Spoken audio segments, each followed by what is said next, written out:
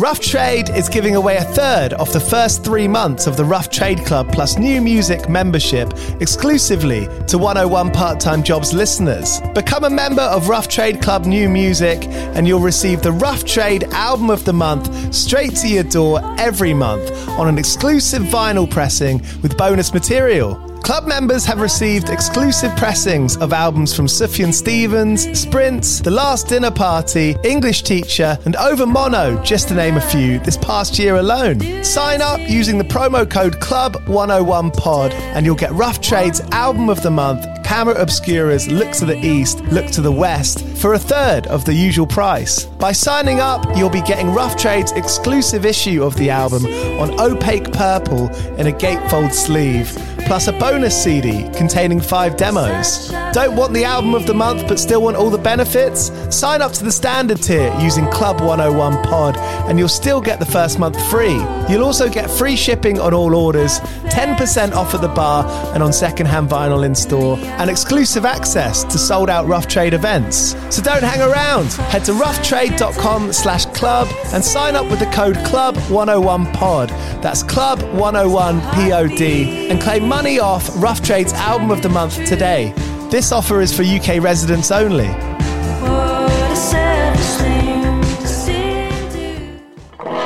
Do you play in bands? I did for the longest time. And I wish that I knew that DistroKid was a thing. I don't even think it existed back then. DistroKid makes music distribution fun and easy with unlimited uploads, and artists keep 100% of your royalties and earnings. 1 million plus artists rely on DistroKid to get their music on Spotify, Apple, YouTube, TikTok, Tidal, Instagram, and all the major streaming services. When you get DistroKid, you can see a DistroKid bank and withdraw your earnings. You get notified when you've earned royalties and you can withdraw via the app. And you can even check your streaming stats on Spotify and Apple. Get 30% off your first year on DistroKid by going to distrokid.com/VIP/101pod. 30% off for your first year. That's not bad. We know it's a tough world out there. Why don't you make it easier for yourself? And to get 30% off that free year as an artist, where you get 100% of your royalties and earnings, go to distrokid.com/VIP/101pod. All right, stay with me. I'll be right back after this. Everyone is talking about magnesium. It's all you hear about. But why? What do we know about magnesium? Well, magnesium is the #1 mineral that 75% of Americans are deficient in. If you are a woman over 35, magnesium will help you rediscover balance, energy, and vitality. Magnesium supports more than 300 enzymatic reactions in your body, including those involved in hormonal balance. From functional medicine doctors to mental well-being and female hormone experts, we all know that magnesium is the one mineral to improve all aspects of well-being and health. But which one? Magnesium Breakthrough from Bioptimizers, the trusted choice recommended by leading experts with 7 best-absorbed forms of magnesium to ensure your body receives the support it needs for overall well-being. Go to bioptimizers.com/balance today and use code BALANCE10 for 10% off. Support your journey to wellness at bioptimizers.com/balance. Magnesium Breakthrough from Bioptimizers, your foundation to optimal health and vitality. With the Lucky Land Slots, you can get lucky just about anywhere. This is your captain speaking. We've got clear runway and the weather's fine, but we're just going to circle up here a while and get lucky. No, nothing like that. It's just these cash prizes add up quick. So I suggest you sit back, keep your tray table upright, and start getting lucky. Play for free at LuckyLandSlots.com. Are you feeling lucky? No purchase necessary. Void where prohibited by law. 18 plus terms and conditions apply. See website for details. Yo, you're listening to 101 Part-Time Jobs podcast. I've got Danny Winter Bates, the singer of Bury Tomorrow, with us today, and he gets real. We talk about the real stuff, about working with people in the music industry, how it's all about direct fan communication, and reasons of mental health behind who he is and what he does. Danny works at the NHS. He was the perfect guest to get on this show. He's got a dual career, as he says it, between the NHS and Bury Tomorrow, and his whole story behind working there is amazing and quite inspirational, really. So I hope you enjoy this episode. Thank you so much for listening. If you like this episode, please share it with friends, review it and subscribe, give it some good ratings on iTunes. anything that can make it look better. I'm doing a drive right now. If you've been listening to a couple of the recent episodes, I've been doing a big ask of you to help the show, to help get more listeners so we can get some more guests on. So sorry about that, but also thank you so much for doing it. I really appreciate it. East London Signature Brew have been brewing music-inspired beers since 2011. They've made beers with Mastodon, Idols, Slaves, recently Sports Team, and also The Darkness. They've made a new beer for The Darkness called Bell's End this Christmas. If you want to order any beers directly to your house, go onto their website, signaturebrew.co.uk, and using the voucher code 101podcast, you can get 10% off all your orders. So, here's Danny from Bury Tomorrow. Their new record, Cannibal, came out earlier this year. You already know how hard it rips. And now, here he is, talking about a lot of the stuff that went on behind it. Cheers. Go well. You are kind of the perfect band for the podcast, partly because the length of time that you've been going. Would it be fair to say that it hasn't always been easy? Yeah, man. I think, I mean, in regards to like being a sustainable band, like, yeah, I mean, it's tough, you know. It's music industry is certainly not what, you know, when you put it down on paper. When when I joined the band, I was 16 years old, and if I'd have thought like this is the music industry and this is a level of success and that's what that success means, I mean, it's definitely not that reality. But I also think that's an element of growing up as well. Like you know, we all live within our means, don't we? And I think for some people, that means, you know, as you get more and more success, your vista of opportunity for means kind of grows. So you've got to just be careful of that, especially within the creative industry as well.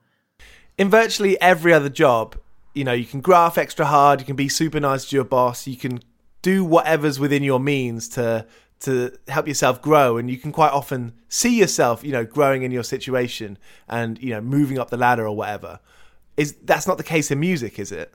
Yeah, I mean, I think you're absolutely right. I think I always call it the world's longest apprenticeship, because generally you're always learning, aren't you? And you're always growing. And I think, you know, especially, you know, you're in an industry where you gain a massive amount of, you know, worldwide recognition, which we have got, you know, regardless of where people think us on the standings of big bands. Like, if I look back now retrospectively to where we started, I would call us a massive band. You know, I would have been like, you know, touring worldwide, have toured most continents on the planet, and we'll comfortably play in front of 1,000 people a night without worrying, you know, and to me, I would sit there and go, incredibly successful band. So, but in that, as I said before, you kind of akin that to wealth and, you know, freedom to do what you want and a level of stability, you know, and I think in all industries there's a realization of that stability is only a paycheck away, you know, and especially in the music industry and any art industry, it's subjective, isn't it? So one day we could be on top, the next day we could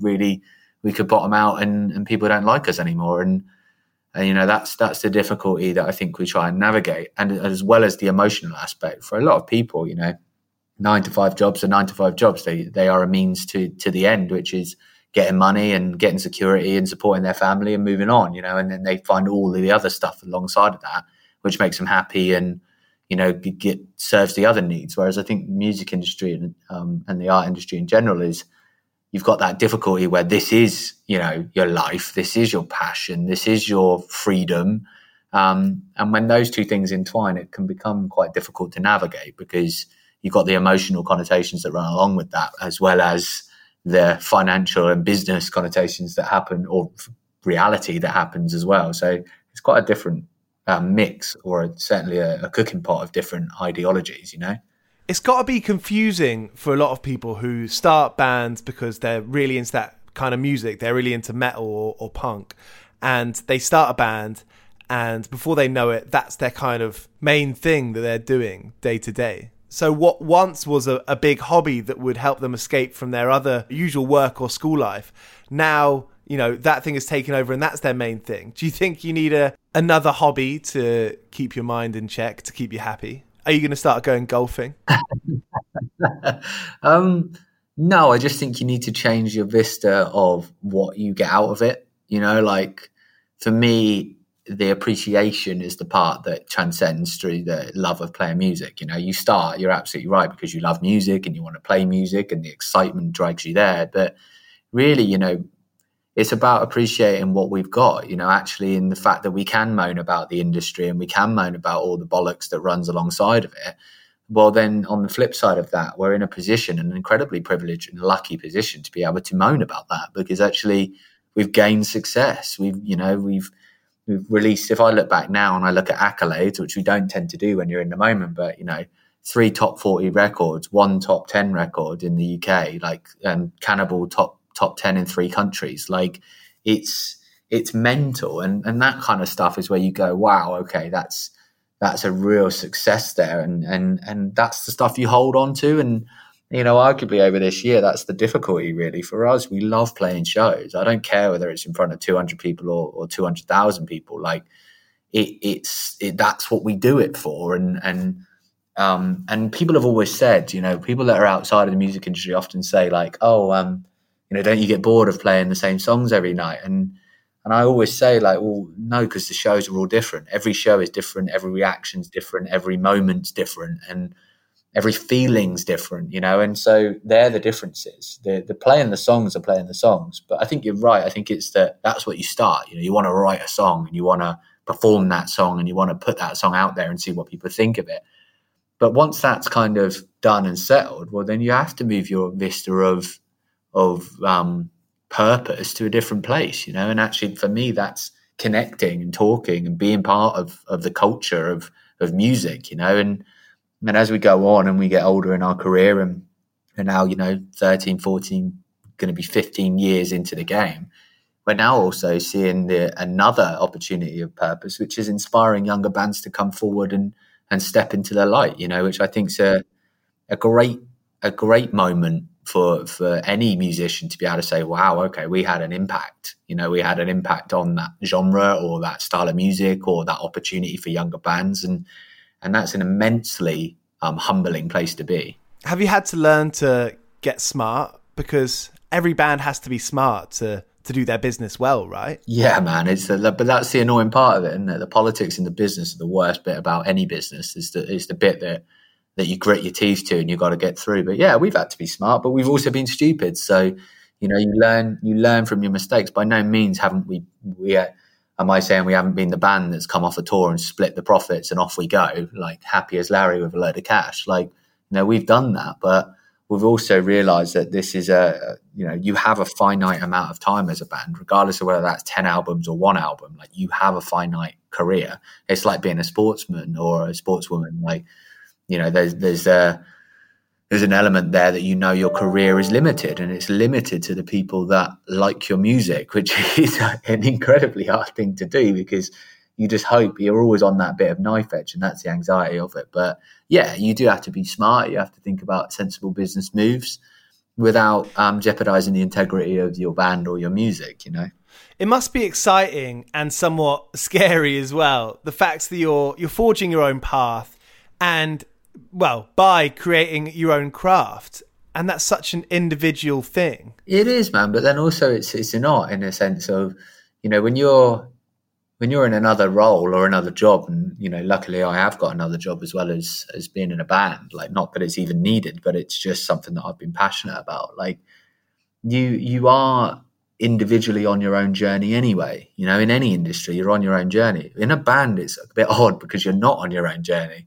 You're on a 5 members journey, plus managers, plus labels if you have them. Like, so you're on this journey that is intrinsically linked, plus fans. Like, so you're all linked with this kind of movement of, sound. And like, if you think about like styles and things, we've had to be current, because if we're not, we become irrelevant, so actually we're influenced by what's around us and the people that are big and set in the, genre or the game, or we're influenced by production, we're influenced by technology, we're influenced by politics and finances. So weirdly, in the music industry, you feel like you're part of this kind of river. And yeah, you can claw forward and you can, be atop of the tree, but you just generally feel this motion of like music, and that can be a really freeing experience. And also when it comes to the politics and stuff like that, it can feel really disenfranchising, because I think you can sit there and go, well, why are you invested in our band? Because I know why we are. We've just spoken about why all 5 members are invested in our band, because we love making music, we love connecting with people, we love playing shows.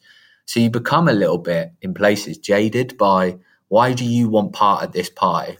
You know, and why do you want to be on this? What, you know, is it to sell something? Is it to take something from us? Is it to influence us in some way?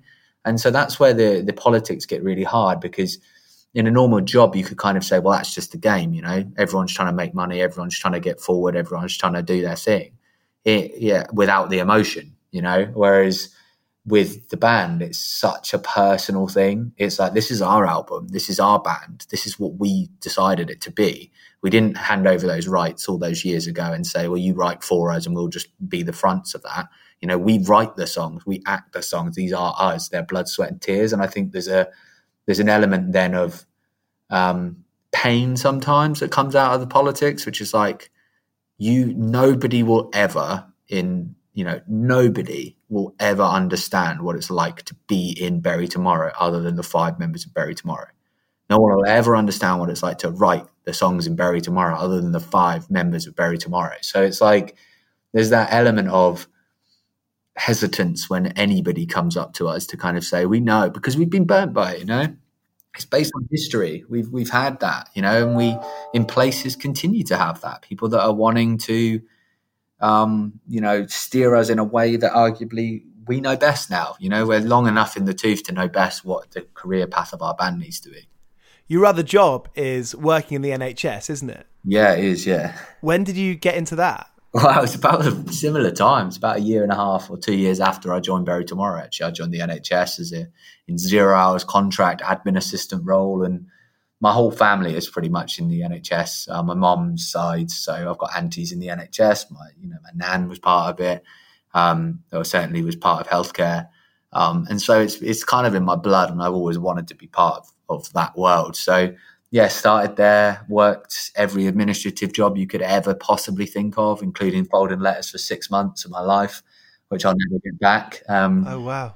You know, I'm working in an acute hospital, so a big hospital. And then at a point in time, I just decided that, you know, I want this to be a dual career. And if I can make it work, it will be at the detriment probably of my own mental well-being or my own well-being in general, because I won't have any time off. But I made a conscious decision that I wanted to do that for my career path. And really over the last 5 years, 6 years, I always used to compartmentalize it. I always used to be like band, NHS, the 2 different things.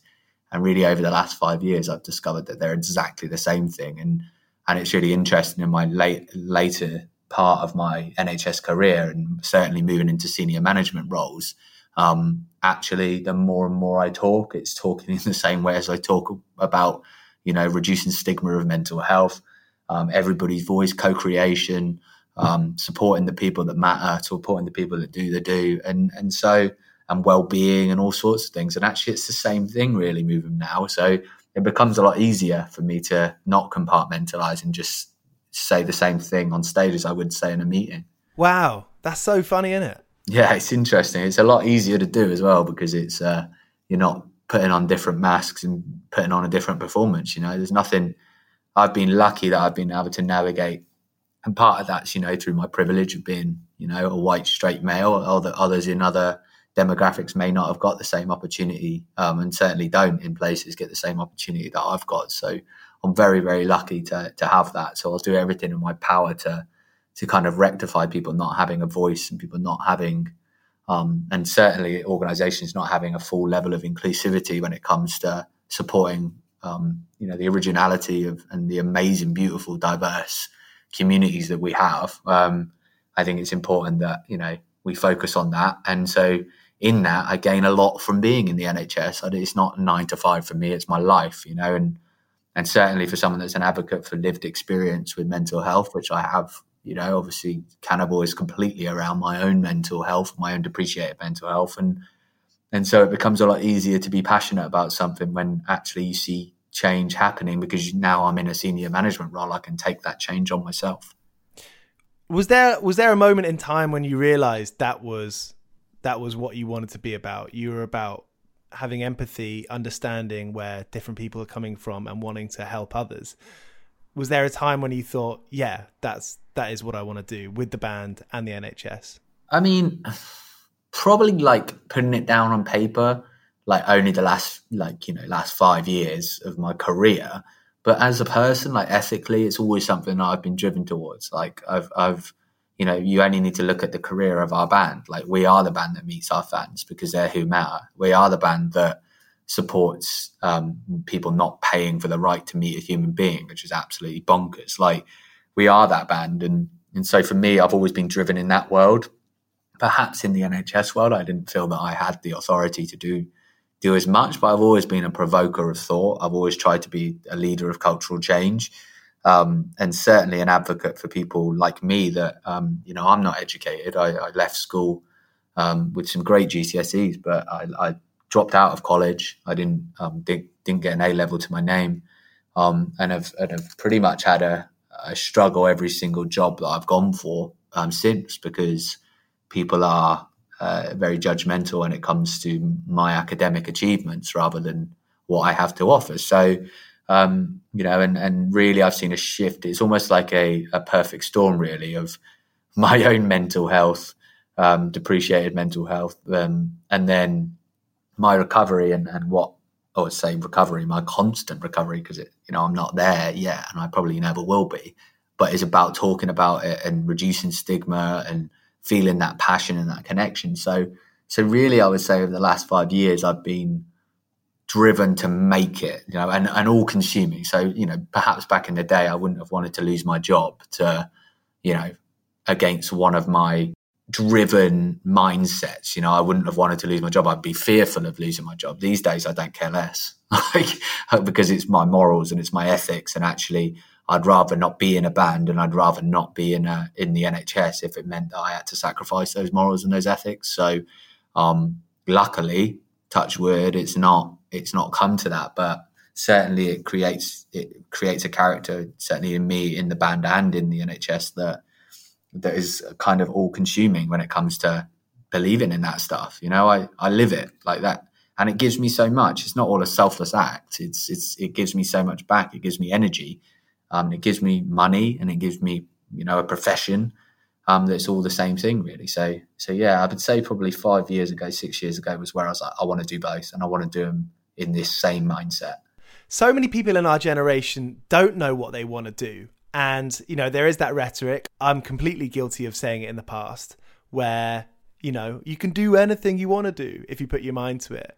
But that can be quite damaging, can't it? Yeah, I think so. I think we always try and box things in, to be honest with you, Bud. Like, I think we, as a society, as an education system, we try and box people into maths, English, science. Off you go. You can be this. You can be a doctor. You can be a successful businessman. And success is not financial. Like, success is, for some people it may be. For some people that's their aspiration, and so be it. Congratulations to them. For other people it's betterment. For other people it's helping others. And we need to be more focused about what matters to us, rather than what we want to be. Because I never wanted to be someone that's in a band, getting paid to travel around the world and be in the NHS and be someone that had depreciated mental health and talks about it. It's just a situation that I've been thrust into. And I've managed to capitalize on that, not only from a position point of view and being in a success in both elements, but also from a wellness point of view and a defining point of view. Every human on this planet is trying to find their purpose. That is the secret of life, isn't it? Of finding a purpose. Why am I here? What am I going to do with my time? It's the age-old question of life. It's like, what do I matter? And for some, that can be a really isolating experience. And I suppose what I'd say to people is, it doesn't matter. Like, yes, I think it can be damaging, but I also think it's something really aspirational to say, just be you. What do you connect with? What do you stand for? And once you understand those fundamentals of like, what do you stand for? Who are you? What makes you you? What don't you like? What don't you stand for? Then I think it lends you into a better position of saying, well, what would I do? How far would I go to really stand by that, of what I stand for? How far am I willing to take it? And from that, then you can kind of almost come up with your own career path, because you're like, well, I know if I went into that industry and someone said this to me, then I wouldn't be able to turn a cheek to that. So that wouldn't be the career for me. And that's a systemic issue in education, right? No doubt about it. It's a huge systemic issue. It's the biggest issue we have is that we're not creating individuality. We're creating robots, because that serves the purpose. And you either keep the people who are not connecting with education on an austerity level of like, well, you're not a high achiever, so you're not going to make anything of you. So off to the factories you go, and off to the manual labor jobs you go, or agriculture, or whatever it may be. And you high achievers, doctors, nurses, finance, businessmen, all this kind of stuff. And it's nonsense. It's absolute nonsense, because you absolutely can't drive productivity with a single mindset. And so if you think about it from a business perspective, diverse thought and diverse innovations and vulnerabilities and cultural differences and backgrounds and experience is the thing that breeds success. Like, no business is made from the same mindset of their whole business. It doesn't make sense. We need diverse thought. We need diverse interest, and we need passion. And what we tend to do is, when we force people into boxes, you completely strip them of any kind of passion because they've been made to do it. We all know, we're all kind of anti-authority, and that someone tells us to do something, we're like, well, I want to do it. I don't want you to tell me to do it. So, yeah, I think education is really guilty of that. I think our country in the UK is completely, utterly guilty of that. We believe in austerity. We believe that if you're poor, then you're not worth anything. We believe that, or you mustn't have worked hard, because if you work hard, then you're a success. And that's what it's based on. It's absolute rubbish, because external factors, family wealth, situations that we can't control, like all of those are external impacts on our success in life. And actually, for some people, they go, well, I don't want all of that because that would be detrimental to my values and what I stand for. So it's just an interesting concept, really.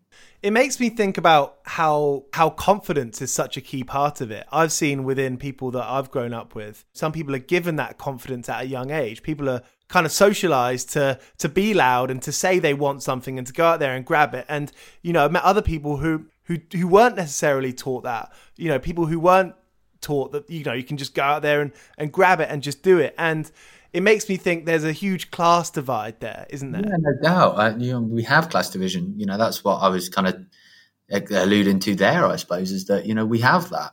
Why is it that someone that has grown up to try and better themselves and break the cycle that they've had within, perhaps an impoverished background or a different cultured background, and they want to do something and be better and be amazing, why should they walk into an interview with any other feeling than confidence?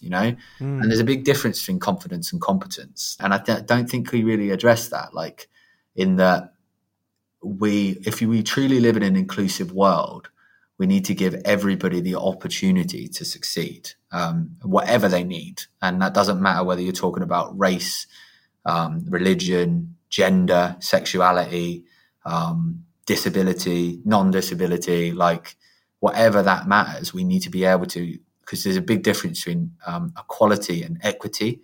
And equity is providing an equal opportunity for people to succeed in whatever they want to do or yearn to do or pulls them forward with their passion. So I think there's a lot of work that needs to be done when it comes to class divide. But it's interesting with me. I came from my family was working class. Grew up in a 2 up, 2 down in Halifax. Moved down south. My mum trained when she was in her 30s to be a nurse. My dad's a driving instructor, and they did really well for themselves. And I've certainly done well for myself. I'm definitely in the middle class background, but for me, every single job I've ever gone for, it's, have you got a degree? Have you got a master's? Have you got whatever? And that bears no resemblance. It took me a long, long time to not fear that. And I still do, I'll still try and make up for that in a conversation. I'll still say, I've got the equivalent experience, but it's drilled into us that education is the only route. And academics and accolades are the only way forward. So if I've got a master's and person next to me doesn't have a master's, then I'm better than that person for the job. Absolutely not. Unless it's a, actual requirement of knowledge. So, for example, a doctorate and being a doctor. Well, of course, it's a natural, requirement to know those things and have proven without reasonable doubt that you are qualified for that job. But when it comes to just passion and yearning, I don't just want bums on seats in my staff. I want people that want to be there. I want people that are relishing in being there and will be there for years to come, rather than just a stepping stone through because they've seen a career that they want. An aspiration is a wonderful thing, a really, really wonderful thing, but not when it's at the detriment of others. When the band started picking up and becoming its own career, were you ever tempted to stop the NHS stuff and to do the band solely full time?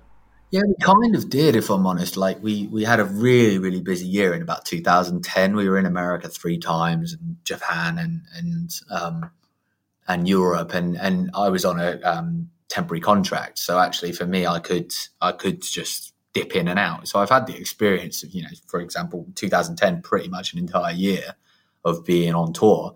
So I've had that experience, and there's a lot of stigma when you first start a band to go pro and be, we're pro now, we're in a professional band. And there's so much, like, I look back now and it is hilarious to think that we thought that mattered. But in that time, it probably did. We were like, yeah, we're pro now, we're on tour, we're in a van and we're traveling around doing our thing. And, I wouldn't dream of saying those words nowadays because, it's just reality. We're in a band. That's what we do. People like our band. People don't like our band. That's absolutely fine. Me having another job or not having another job is up to me. And we're still a professional band. We're still a band that releases records and tours internationally. So, yeah, I think you always, when you're younger, we're talking, I was 19 years old. Like, I wanted to see the world. I wanted to do this. I wanted to do something that I loved. And perhaps at that time, I didn't know that the NHS could also be that for me, as well as being in a band. Both have a really great impact on each other. Being in the NHS certainly impacts how I am on stage and who I am and how I connect with different cultures.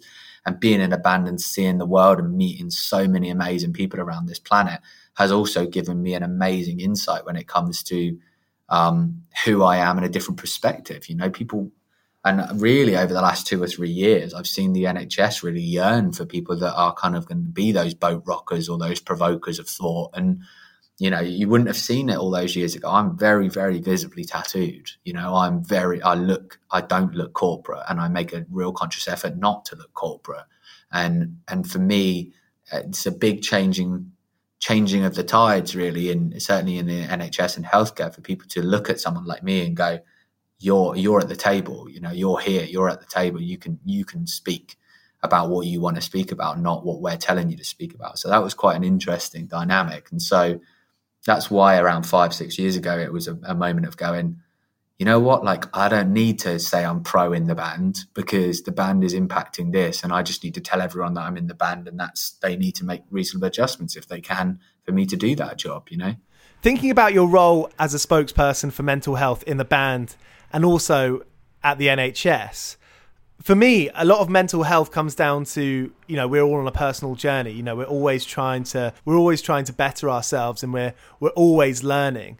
And I wonder if you can put a parallel to that in the band, because surely the band is a journey. You're learning different things all the time. You might be making mistakes sometimes. How do you reconcile that idea or come to peace with it? Is that something that all 5 members of Bury Tomorrow you've talked about together as a group? It's hard, man. Like we always put goals. There's always aspirations that we want to do. Obviously, if the band dropped off and people weren't into us anymore, then that's a different level of conversation. That's the bits that we liked about it. Once those negatives outweigh the positives, then I won't do it anymore.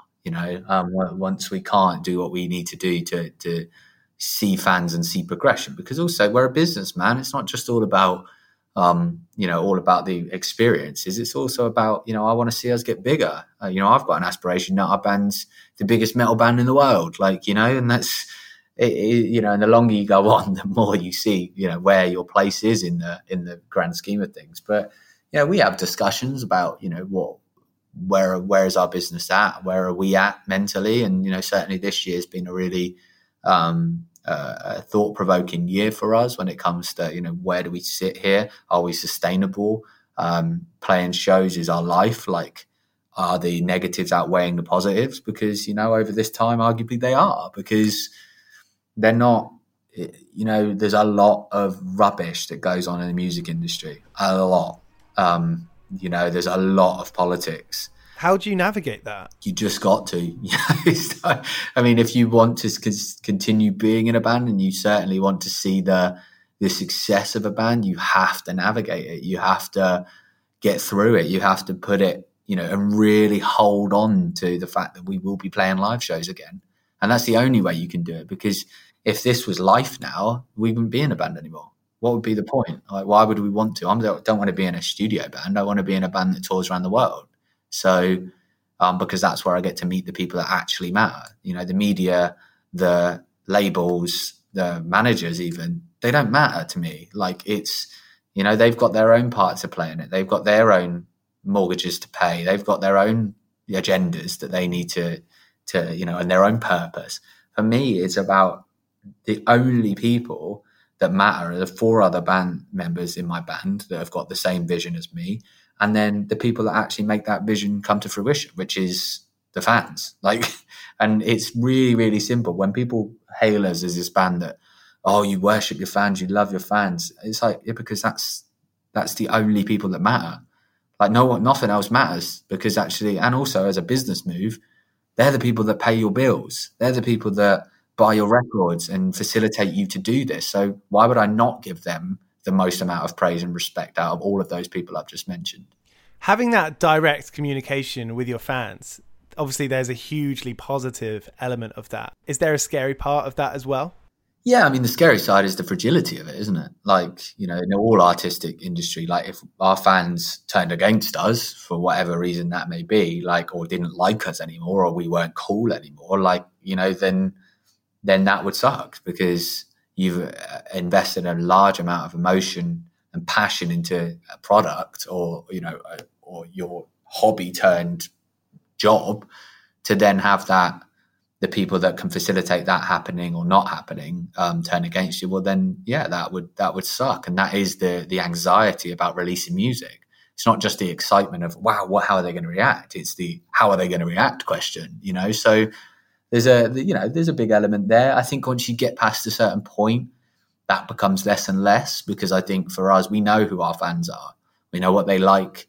Yes, we want to gain more of those people, but we want to convert people rather than, suddenly think that all of the hundreds of thousands, if not millions of people around the world that know our band will suddenly all turn against us. I mean, unless we do something absolutely cataclysmically wrong, I can't really see that happening. So the fragility slowly, once you have more of your career positive than you do negative, or you have more of your career affirming that you have a solid fan base, then it's the easier those kind of things become. But yeah, I mean, you can't help but think that who has the power in this situation? Quite rightly so, in that thought mindset, is that, quite rightly so, they've got the power, because they're the people that make the decisions and buy the merch. Like, it's not me that does that. It's not me that's come up with it. I've just written a song and they've connected with it. It's the way the power should be. Label managers shouldn't have the power. Media shouldn't have the power. The fans should have the power, And the cool thing about Bury Tomorrow is that you have a fan culture. Yeah, I mean, our culture is just that mindset of they're important. They're the most important. We're not these ethereal rock star characters that believe that we're God's gift to art and music. Like, nah. Like, that's not why I got into it. I got into it so we could play shows and we could connect with people. I'm not going to stand on stage and think I'm any better than any single person that stood in front of me, because I'm damn sure that I'm not. I'm definitely not. I've definitely got my sins and my skeletons, and I've definitely made mistakes in my life and will continue to make mistakes. So I don't look out and think, wow, I'm godlike, and look at me, I'm this omnipotent character that I'm God's gift to music. Like, absolutely not. It's a load of rubbish, especially in our kind of genre, which is heavy, emotional, brash. What I can say is that we live by our morals and our ethics, and we believe in our fans overall. So, it's one of those things. Do you ever have to kind of check yourself when you're doing so much of the admin of band stuff, which takes up so much emotional intelligence and energy?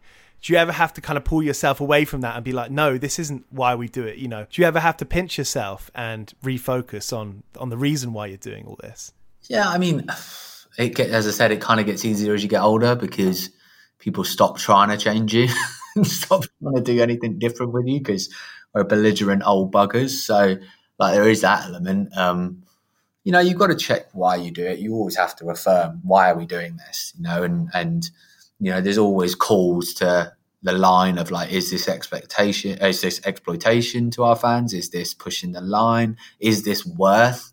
If I was a fan, what would I think about this? Is this worth the money we're asking for? And the bigger you get, the more you charge for shows, the more you charge for T-shirts, and it becomes difficult to kind of keep that on a kill. Would I want to sell our T-shirts for £5 at a show? Yeah, I would. Is that a smart business move? No.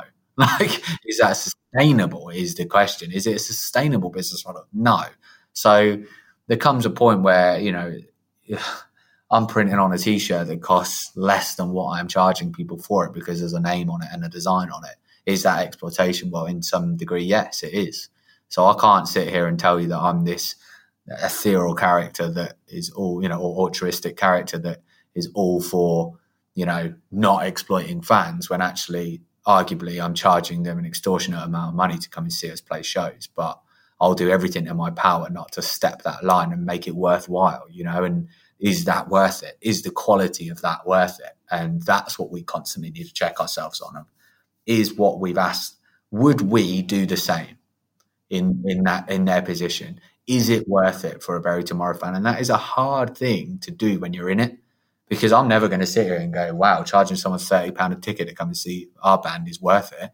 Would I do that? Well, I don't know, because I've never seen our band. So, There's so much money that goes into production and then paying people who are making the shows happen and making the records and the merch happen. And there's so many people it has to filter through before it gets to you. Yeah, no doubt about it. I mean, we see a pittance of it, to be honest with you. And that is part of the political minefield that you have in a band. When you see the outgoings that people make off your band and regular outgoings that people make off your band, it becomes a more of a difficult conversation to have, doesn't it? Because you're sat there going, well, we create it. So why are people getting the money for it? And it becomes difficult. We've had really, really bad financial situations in our band in the past where, everybody else seems to be getting paid, and getting paid regular, and we get paid nothing. And, we had that, not that long ago, not many albums ago that was the case. And, that becomes really difficult because people will always tell you that they're as invested as you are in the band's success. They're not. Not at all. There isn't a person alive that's as invested in our success as the 5 members of our band. They're not. They can't be. They didn't make it. So it's something that I really think labels, media, managers really need to start getting their head around, which is you are not as invested as we are in our band. You're not. You can't be, because you haven't done it since you were 16 years old. You haven't. So you have an agenda. So let's be honest about it. Let's put it on the table. And that's okay, because there's things that we use of all of those people to mean that this machine works and moves forward. But it's about being honest about it. And the problem with the artistic industry, and it's all things like model agencies, it's like galleries, it's like all sorts of stuff, agencies, in all aspects. It's all about how they fit in. But the demographic of change, or the demographic of worth, is certainly a bit skewed when it comes to artists versus support. Whereas it's not supporting artists, because artists always get paid less than the other people. They do. They always get the crappy end of the percentage deal. And yeah, the music industry needs to function. Yeah, you need distribution. Yeah, you need packaging. Yeah, you need recording and writing and support. But it's certainly skewed on its head when it comes to being honest about actually what we're in it for. because we're all not in it for the same thing. And that's why I say the people that are in it for the same thing are the people spending money on us being a band, because they clearly are invested in it. They're not taking anything off us.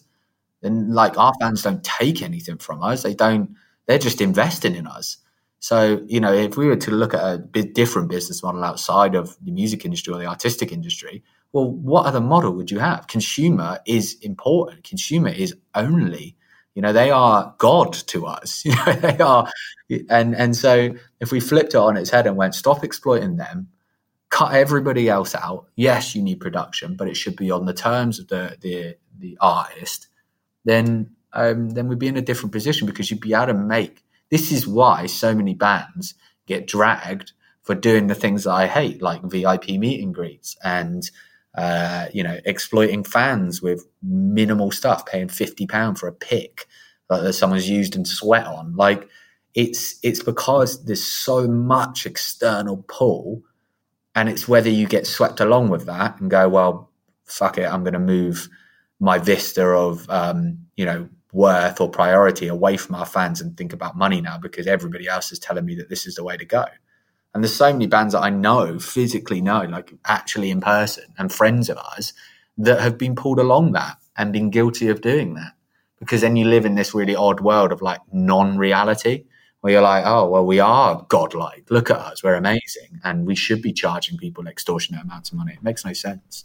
Danny, thanks so much for coming on the show. And thanks for being so candid. I mean, there's so much about the music industry that, like you said just then, people don't like talking about these things. Whereas, you know, that makes no sense. I feel like there's not a lot of transparency in the music industry. But there's no reason why it can't be symbiotic between a band and a label, or a press person, or the media, or anyone. Yeah, I think people are really worried, you know, and they're worried because of the fragility of being in the music industry. Like that's fact and foremost. There isn't a person alive that is not fragile. And all of those people that I mentioned, it may sound like I'm really against. You know, I've had labels all of our life. I've had managers all of our life. I've used media and press all of our life. Like, it's not like they can't be, as you said, a symbiotic kind of relationship, but it must be honest. And people need to be very, very candid with, this is what I'm going to take and this is what I'm going to give.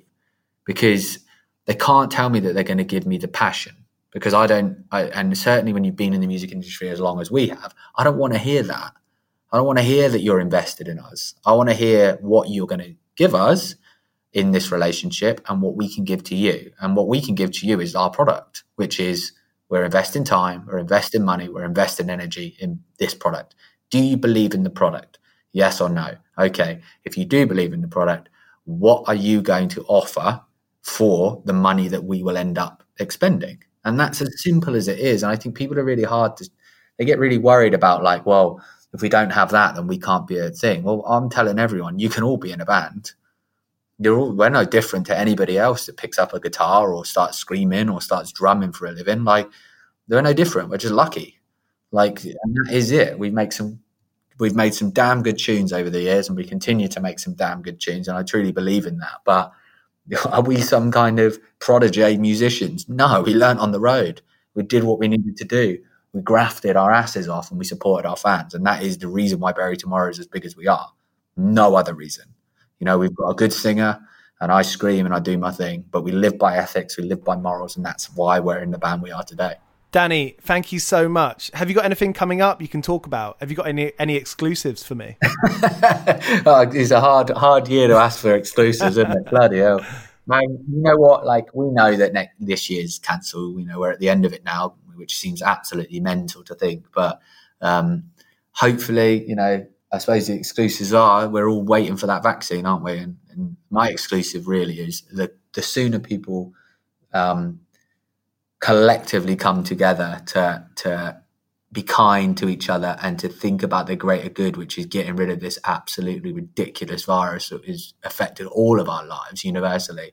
The minute we come together and we realize that we need to do that, the sooner we can play shows, the sooner we can get out to start doing those leisure activities that we really need for our own mental well-being. So just keep safe, keep spaced, all of the other bollocks that the government has said, like, just be sensible with it. I'm not telling anyone to do what they don't think that they need to do, but just be sensible with it. And fingers crossed, we'll be playing shows at the start of next year, if not summer next year.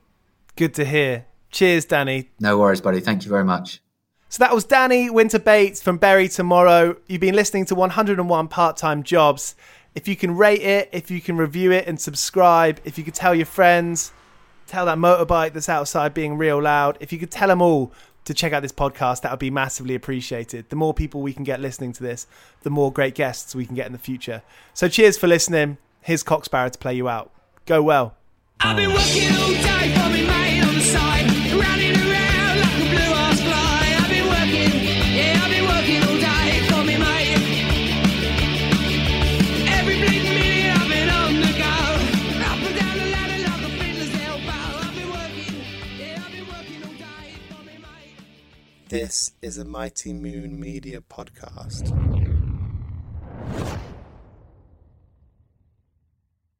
Hello, it is Ryan, and I was on a flight the other day playing one of my favorite social spin slot games on ChumbaCasino.com. I looked over at the person sitting next to me, and you know what they were doing? They were also playing Chumba Casino. Coincidence? I think not. Everybody's loving having fun with it. Chumba Casino is home to hundreds of casino-style games that you can play for free anytime, anywhere, even at 30,000 feet. So sign up now at ChumbaCasino.com to claim your free welcome bonus. That's ChumbaCasino.com and live the Chumba life. No purchase necessary. VGW. Void where prohibited by law. See terms and conditions. 18+.